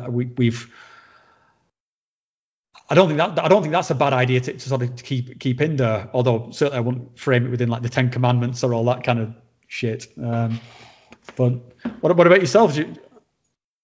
Well, I actually love Christianity. I've done so many little Christian pilgrimages. Like in Jordan, I went to the Moses Memorial. Mm-hmm. When I went to Jerusalem and went to all the holy sites, I went to Bethlehem and went to where Jesus was born. Just religions in general are super interesting to me. Christianity has been an interesting one because I have revolted from it. I think then naturally as just, kind of as a rebellion against the way I was raised. But then I kind of found through psychedelics, started to find my way back to it and find myself sort of observing it from a new way. And yeah, I find that I really kind of love like the Christian stuff now. Me and your mate Tom, you know Tom, he's actually reading the Bible right now. So sometimes like the last few months we've been, we call maybe like once a month. We'll call and we'll just have like these 3-hour conversations about the Bible. He just kind of fills me in about everything he's reading. It's really cool. Actually, yesterday we did a podcast with Tommy Chong. You know who Tommy Chong is? Oh, God, yeah. We did a podcast with Tommy Chong yesterday for Tom's podcast and for your mate Tom's podcast. And Tommy Chong he's super into Jesus and stuff too, and we spent the whole podcast basically talking about that. But yeah, I think Christianity, there's a lot. I think because we were raised with it, or I don't know if you were raised with it, but me personally, I was. Yeah, it was, yeah. Yeah, I was raised with it, and we were raised by it from people that have no idea what they're even talking about. So like we see that it doesn't work. We see like, oh, you're preaching love, you're preaching compassion, you're preaching the word of Jesus and whatever. But I see that it doesn't work in your own life. So ultimately, I can see it's bullshit. That's how I was kind of my conclusion of it. I was like, you're drunk. You don't even know what you're talking about when you talk about God. So this religion's bullshit. But I really am finding the symbolism in the story of Jesus to be like super powerful, and I'm starting to understand it from a different way. And the psychedelics really opened me up to that. I have visions of all kinds of Christian stuff, and ayahuasca, mushrooms. Like I was in Mexico and I did this mushroom trip with this old lady, probably 100-year-old lady in her living room, just scrunched up on this couch. She gave me this pile of mushrooms and big picture of Mother Mary and the Pope just staring down at me next to this couch. And I was just watching it all night as like she was lighting Gopal. So the whole room was hot boxed with incense. And the mushroom was just like telling me all sorts of stuff about Jesus and Mother Mary. It told me that Mother Mary, the symbol of Mother Mary, actually is a symbol of the earth personified. And it was saying the virgin birth is the earth because the earth just gives birth to it's a womb for souls to take birth, and there's nothing required. There's no penetration or anything required for the earth to give birth to all the life that is here. So it's the virgin. It is the Virgin Mary that is the earth. Mushroom told me this. And one time on ayahuasca, it told me the ayahuasca was like, Jesus is like an Icaro. It's this sacred song that's being echoed through time, and the people that are in tuned enough or in the medicine enough to hear it are healed from this. They're healed from the Icaro. So I don't know. I always get these little poetic revelations about Christianity on this when I take psychedelics, and it's been interesting to reconnect with a religion that so many of us don't give the time of day. It's almost cool. It almost seems like now it's almost more rebellion. It's almost more rebellious to go back to Christianity. Everyone's gone so far out. It feels like it's more like a rebellious act to go back. Meta Christianity. Yeah. No, I had a similar kind of thing too, because in all the schools in the UK are pretty much Christian schools. So I was singing hymns every morning. We would be in church like sort of once a week, sort of doing Harvest Festival, and all it was deeply religious upbringing. And like yourself, I was kind of, when I came into my own, was repulsed by it because it just seemed so meaningless. It was just so going through the motions. But like yourself, I've come to appreciate that there is something here that is something that was trying to be communicated. And I think it sounds a little bit snobby, but I think people need to spend more time finding the meaning within these stories rather than just accepting it as a dogma. And I think if you can do that, then it's a reaction. It's a reaction to dogma. It's like, oh God, get this shit away from me. Like you don't even want to look at it. It's a total reaction. But it's held up for a reason. It's just the people that are talking about it are really bad people and really annoying people. Yeah. I wanted just to sort of loop loop that around into your experiences with being in the Middle East. And I know you've done some videos and some talks recently about the situation in Israel and Palestine. And I'm just going to throw in a quick disclaimer. I am not particularly educated on the what's been going on in the sort of so I don't want to make some sort of stance on it. But I thought the point I wanted to try and or the discussion point I wanted to have with you was, with your experiences of psychedelics and sort of consciousness, and talking about an evolution of sort of humanity and us raising ourselves to the next level to sort of hopefully solve the world's problems or whatever. But then you've had these very sort of passionate discussions of the situation in the Middle East. I just wondered what you thought around. Do you feel that conflict is just baked into us? Like, it just seems when I saw your videos on Israel and Palestine, and I think I would probably mirror your responses. That there's some heartbreaking situations going on here, and I know you've got friends on both sides, I think. But the spirit, for want of a better, of conflict is just so baked in. It seems inseparable, and I wondered if that clashed at all with your kind of optimism of humanity, really. For me, like, ultimately, I recognize from an absolute position that it doesn't matter. Nothing ultimately matters. What hurricanes happen and wars happen. It's all sort of a natural process of the whirlwind of creation. But I think I want to see an overthrow of the American government. Well, in there or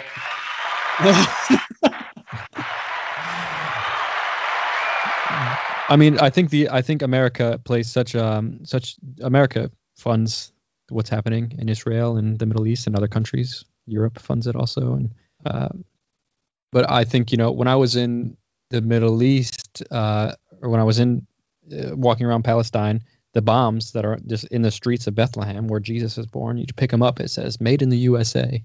And the people there that I talk to, they say, that your government is the reason for this giant wall right here in front of my house.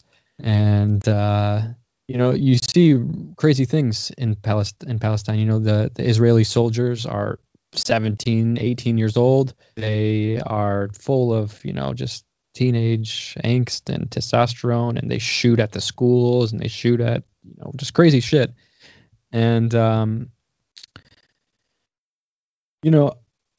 I think I have I just have a fire in me that I think conflict is it's not like the most liberating.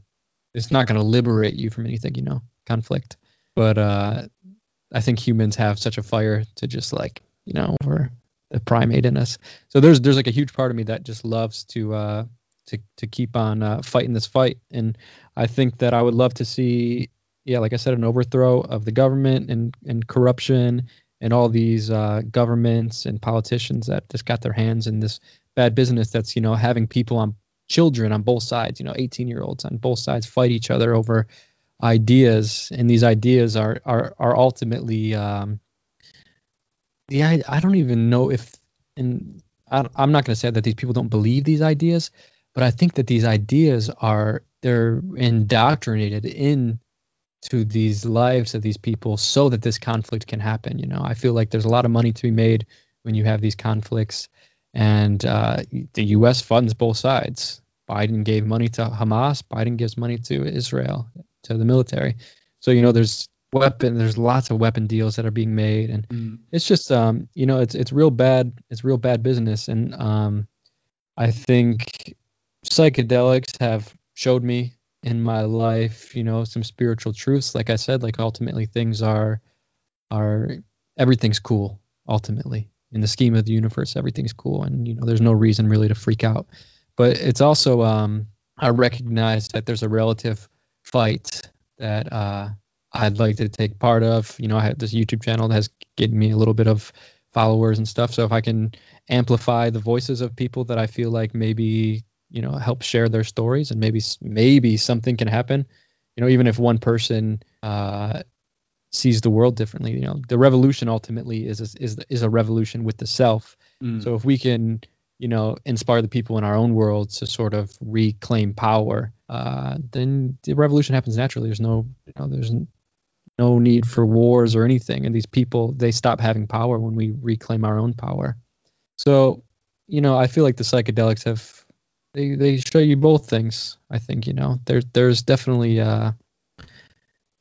like a radiance to get your shit together in this psychedelic experience sometimes, but there's also a radiance of like your shit is already together. You're all right. You're safe. Everything's cool.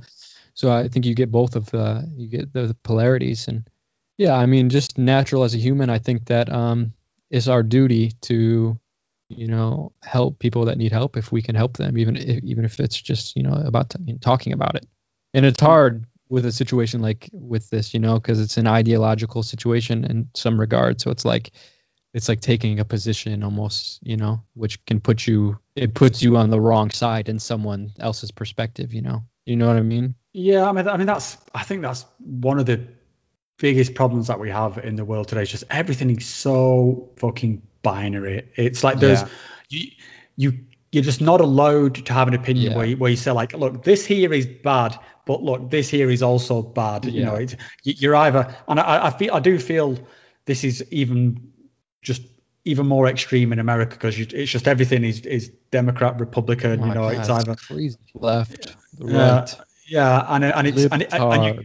And you cannot be like a little bit left and a little bit right. You've got to, or at least no matter what you are, society will put you into one of these sort of factions, and that's exactly what how it appears to me. It's psychological warfare. Yeah. And it's just, and it's so fucking stupid. I mean, like that, the middle, there is kind of truth in both of these things, and both these things are equally bullshit. Yeah, but it just seems like we're not Talk allowed about to. Witchcraft. This is the nature of witchcraft and the nature of spells. Is this right here? This is a perfect example of what a real spell is that there are these people, the cultural dictators, the narrative writers of our society. They project a certain version of reality in which benefits them and they use language and they use media to symbols to sort of mold this reality and have us fighting with each other and overly identifying with abstract concepts that maybe don't even have anything to do with us, or they're forced upon us to have something to do with us. That's dark magic, man. We're experiencing some dark magic. Yeah, I mean, it does. I think it feels like that, and that ties into what you said earlier. Like it does feel like there is some kind of shift going on in the kind of the world today around. It's gonna happen. There's no way that it doesn't. This is the end of something. America, for example. This is the end of something. Yeah, this is the end. There's something new happening, and I feel like everyone feels it. And it's just, I suppose, then the question is like, what is the thing that replaces it? Is it something better, or how much of a hand can we have it? We're in an extreme swing of the pendulum. I don't know if we'll be alive to see what happens when the water settles, but who knows where it's leading. But we're definitely gonna be in like the beginning of like the thickness. Yeah, I think this is it will be one of those turning points in history.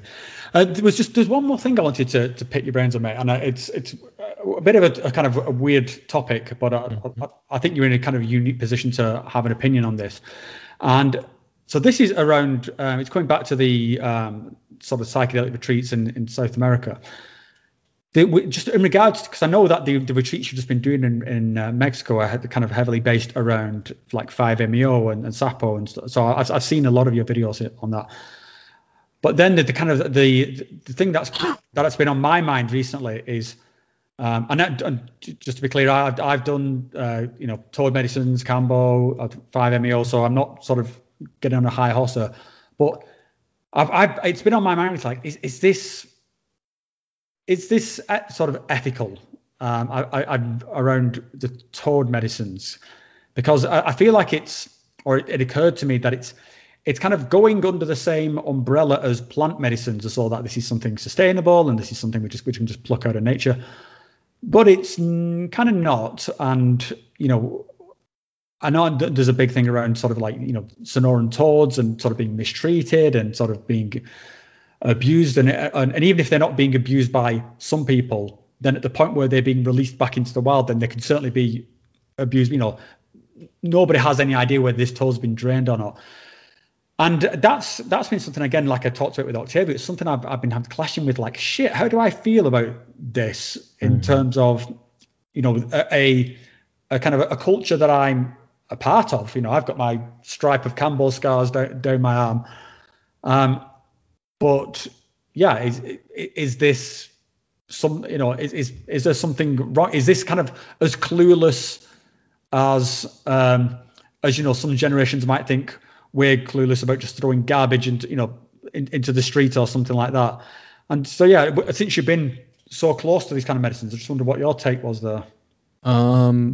So I went to Sonora to learn about the toad and learn about conservation and learn about the Suris, who have now sort of adapted it into their shamanic traditions. They're sort of the guardians of the Sapo. Yeah. And they're who Octavio got permission to give the ceremonies from. He went to the Suris. And, they told me that it's really bad business to mess with the toad. The cartel's really involved. The cartel comes to the tribe with guns, tells them to stop milking the toads because they want the cartel's making money. The cartel's making money from it now. And the tribe told me that the populations of the sapos in the area, they said, like, during the rainy season there'd be like this, they hang out under the street lights, so they say you see the toads by the puddles under the street lights because that's where the bugs are all at. They said they'd be like, there used to be 40-50 toads that just are always hanging out over there. They said within a year it's down to like 10, 12, 13, 14, 15 toads. I mean, that's a significant drop. And also, just to on the other side of that, these toads are highly invasive in Florida, parts of Australia, and they're thriving and living, very luxuriously in huge numbers in different areas around the world. But in the Sonora Desert, where they're from, they're being overmilked and being and having their habitat destroyed through construction and other things too. I've never tried the synthetic version. I've heard it's pretty much the same. I'm a proponent of saying we should stop using the toad. It's something that I've talked to Arkana about. We've talked to it, and it's something that they are looking into.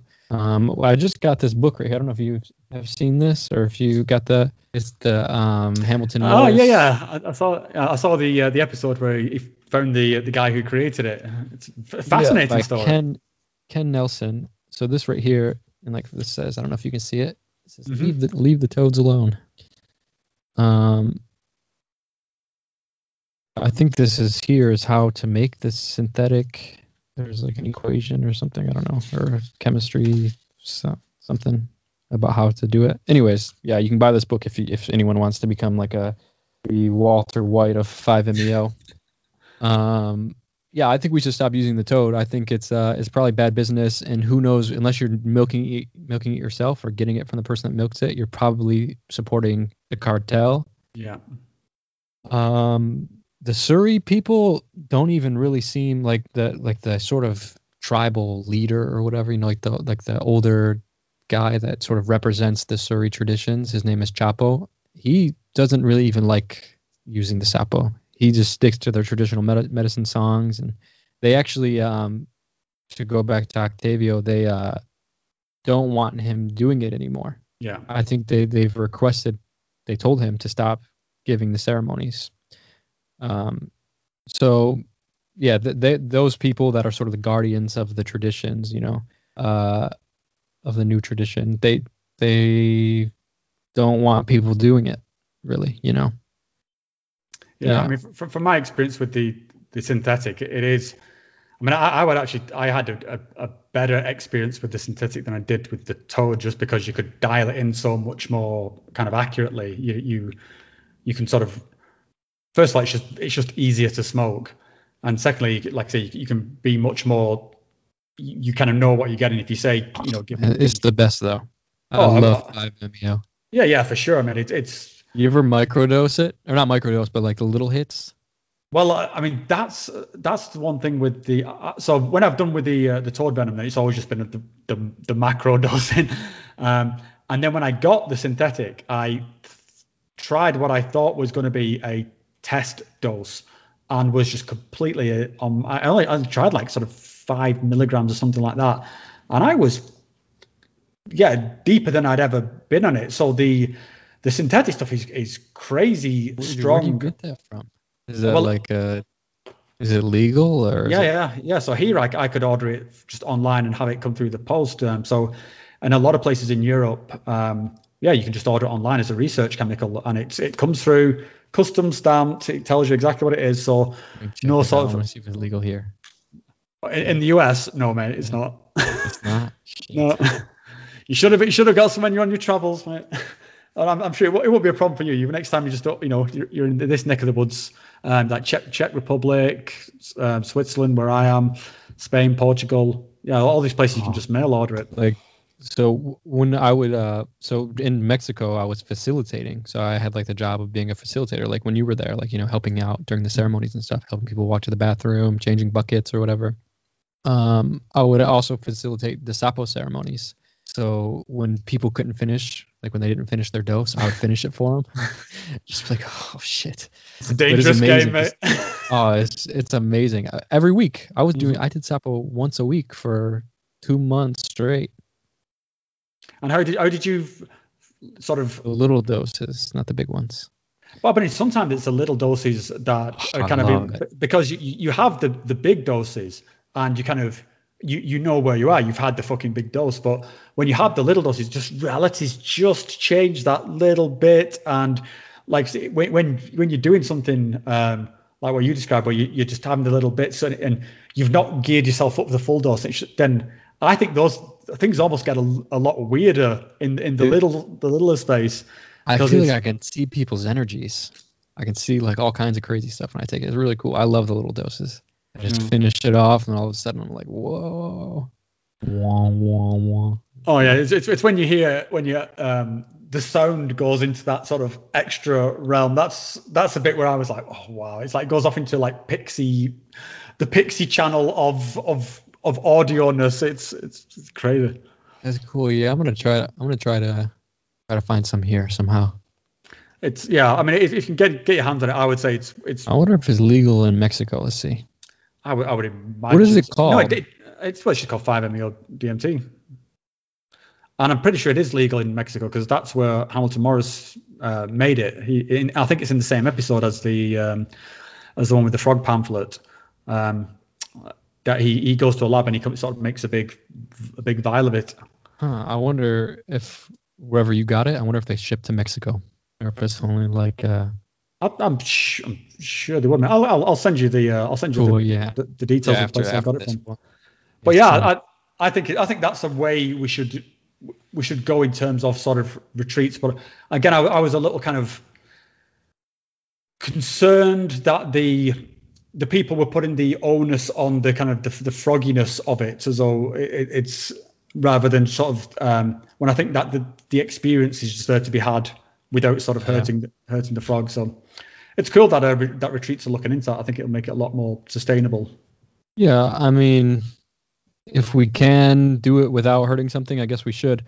I understand the argument that there is a spirit to it when you do it with the toad. That's kind of like because I did ask the Surrey too. I was like, "What do you think about the synthetic versus the toad? Do you think we should start using the synthetic?" And they said, "Yeah, but the toad is, there's a spirit that's healing you." So I understand that too, but I mean, if you're getting the same experience, then what's the big deal? Yeah, it's a tricky one because I think I'm kind of between worlds there. On the one hand, like when I'm there in the jungle and I'm drinking ayahuasca and shit's going down and icaros are pouring out of the ceiling, then I'm like, yeah, of course it's spirits. Duh. Yeah, it's just so obvious. It clubs you over the head. But then I've also had experiences here, just in my own home, And I had a very distinct, when you talk like the mushroom speaks, I had one where I think I was doing like farm ayahuasca or like oral DMT, and it just kind of, I was, as it was coming up, I was like saying a quick like sort of prayer, like please mother ayahuasca, like please be gentle with me, and the voice just came to me really clearly. It doesn't matter how you get here, as long as you get here. And I was like, oh, okay, that was kind of a very reassuring thing to hear, because there's a kind of a collision between, the traditional way being the only way, and the kind of the approach which I'm guessing most people will take is the DIY kind of, do LSD or mushrooms or whatever in your own home. And that kind of was quite reassuring to me that there is acceptance by the spirits of these things. So yeah, I think that's the spirit thing. I'm a kind of agnostic, I would say, on that bit. Yeah, I mean, my personal belief is that there is probably some sort of weird intelligence that lurks in these realms, and like the voice of the mushroom is, I personally think it's like an external intelligence that's we're communicating with. That's my personal belief. The toad, I'm not sure if the toad, the 5-MeO, I don't think you lose an experience with the synthetic versus the toad. With mushrooms, I would be curious to see if the voice is still there through synthetic psilocybin. I'd be curious to test that. Yeah, I've never tried synthetic psilocybin, but I think this is one of the things why I grapple with it a little bit, because as soon as you start talking about spirits, it conjures up a kind of this world of, kind of woo-wooiness. But my personal lived-in experience is that from in some way that I cannot explain, and I'm not even going to try to. I think you are consuming the consciousness of another kind of being, and so it kind of makes there is a fusing of that consciousness with your own, and we don't really understand what consciousness is anyway, or right. And especially the mushroom. I mean, you think of the mushroom. The mushroom is the oldest being on the planet. Mm-hmm. It's the first land life that came out of the water. We are essentially fungal expressions. We evolved from a mushroom body, billions of years ago or whatever. So I think maybe potentially when you eat the mushroom, you can be connecting to the genetic memory, like encoded in the DNA from billions of years, and that's what you're just tapping into, like this super well of knowledge that's just been, encompassed in time. And it certainly feels like that. I mean, that's that feeling of a lineage, and I think this, what I was saying earlier about you feel your place in the universe, and you feel it because in that moment you have access to that kind of Akashic record of everything that ever happened, because you are experiencing through this kind of this networking of this biological networking. And I heard a really good quote on some podcast, where it's because of the place of mushrooms as like say as this ancestor, but also as this the thing which sort of it's fungus, and that clears the corpses away, and sort of clears away all the dead wood. And the quote was, mushroom, the space we exist in, literally the growing with sun, is there because mushrooms cleared the way for us. Otherwise we would be miles deep in corpses by now. If the mushrooms were not, if the mushroom kingdom was not decomposing all this stuff and recycling it all, then we'd just be living in piles of twigs and rotten corpses. You know what the mushroom told me my last ceremony? Okay, so I took mushrooms during an ayahuasca ceremony. That was bold. Super cool. I mean, I didn't drink ayahuasca, just mushrooms. Oh, okay.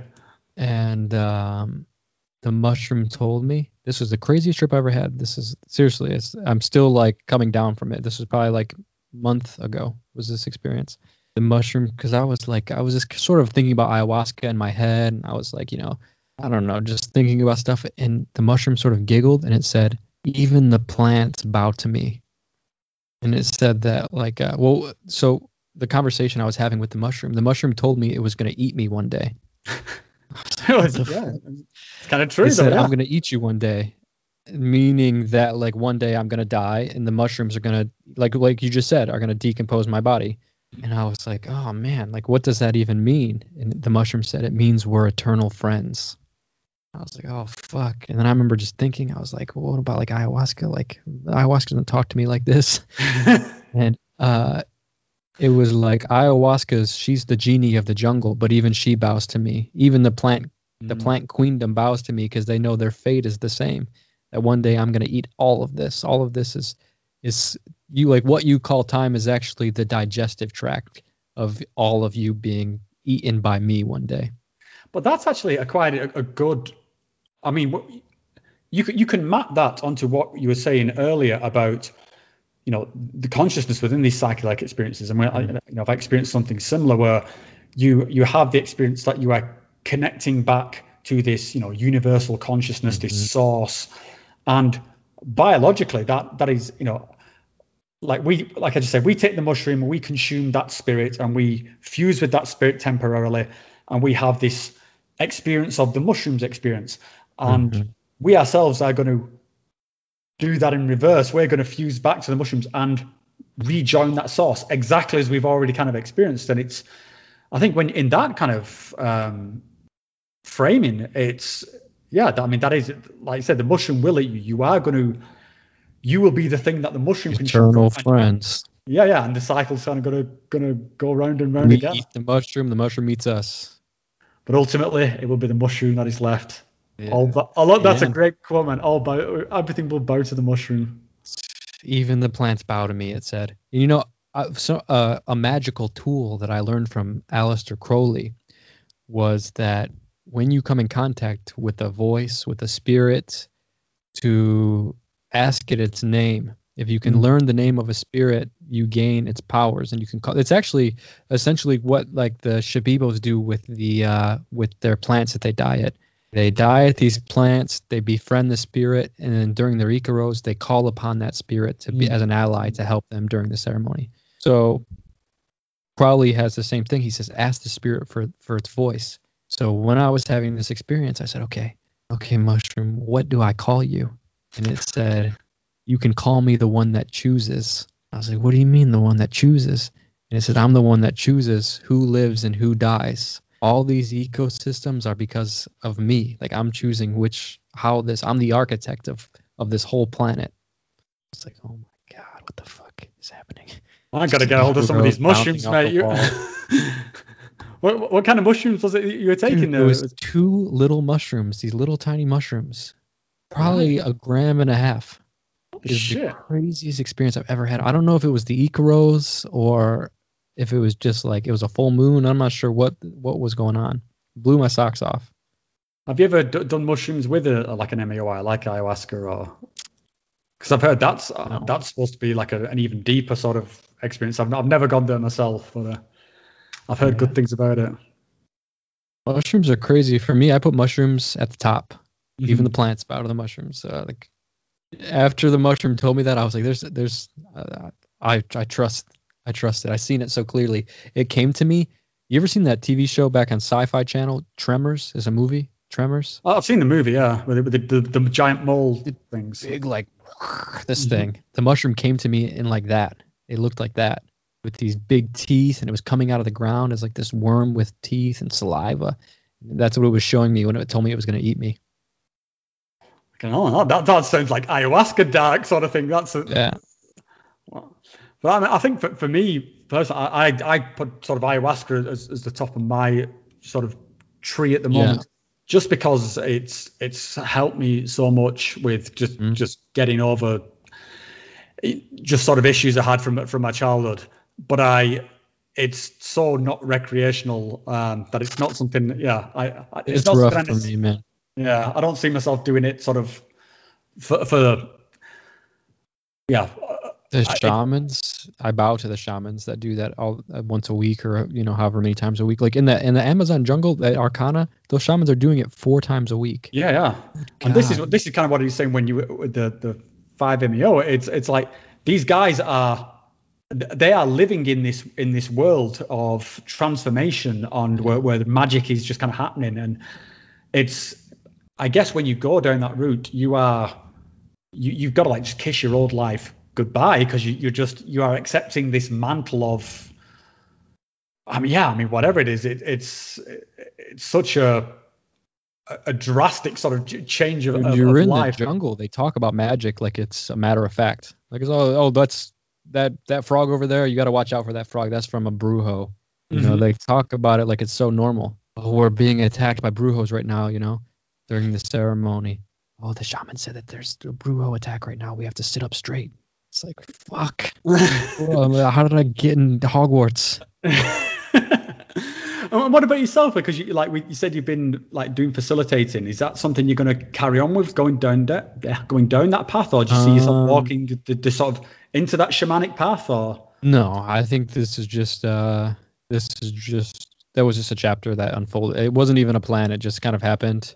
Jose really took care of me during the pandemic. Let me stay at Arkana. He paid we ate all the time, every day, and he paid for the food. He paid for the Wi-Fi and the lights and everything. So it was sort of my payment back to Jose, was helping him with this retreat. And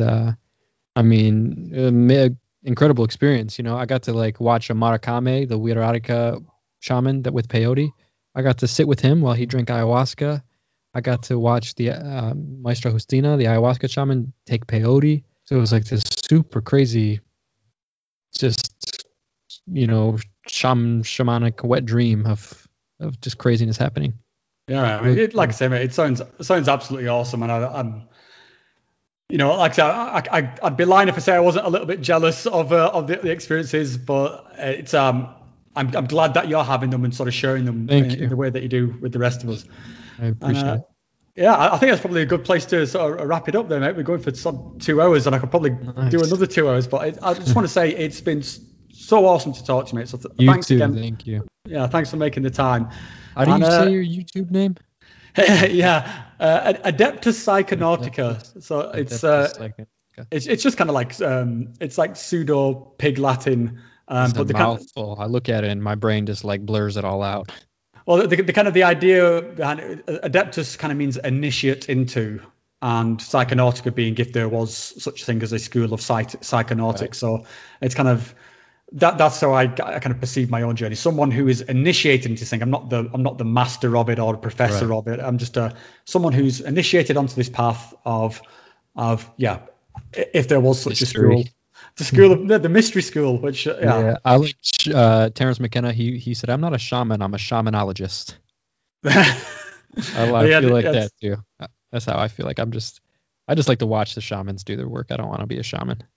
Yeah, I mean, just the responsibility of it. I've said the same thing. Like I don't have the backbone to do what yeah, these guys you've been around Wheeler and you've been around real shamans. Like the amount of what those guys do, energy. And also just what's going on in the room. I mean, I've been there and seen people go through, things. I can't even imagine what they're going through. But some of the trauma and stuff that people live in, and to have the burden of that on your shoulder, and like what happens if something goes wrong, and people don't always react to these things in a predictable way.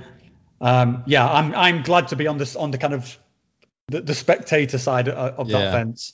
And it kind of, I think that's one of the things that blows my mind a little bit with people who do see, take part in like one of these ceremonies and then declare themselves to be a shaman or something like that. And I think, guy, dude, you don't quite know what you're dealing with here.